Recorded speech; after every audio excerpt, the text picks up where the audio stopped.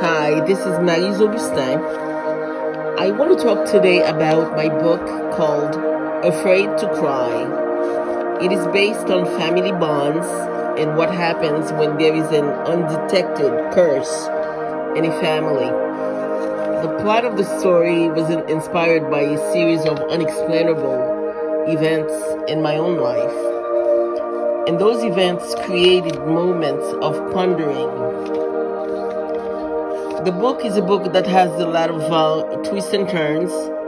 It was published in 2018 and is being sold under a second edition. It's about family dynamics involving close relationships that become challenging when one of four siblings who experiences a terrifying ordeal on her job finds herself in a hospital because of that particular experience. Because of the love or respect from her family, that particular emotion is captured in so many different ways in the book to somehow signify the importance of family bonds. It is a great read. As always, thank you and be blessed with the grace of God.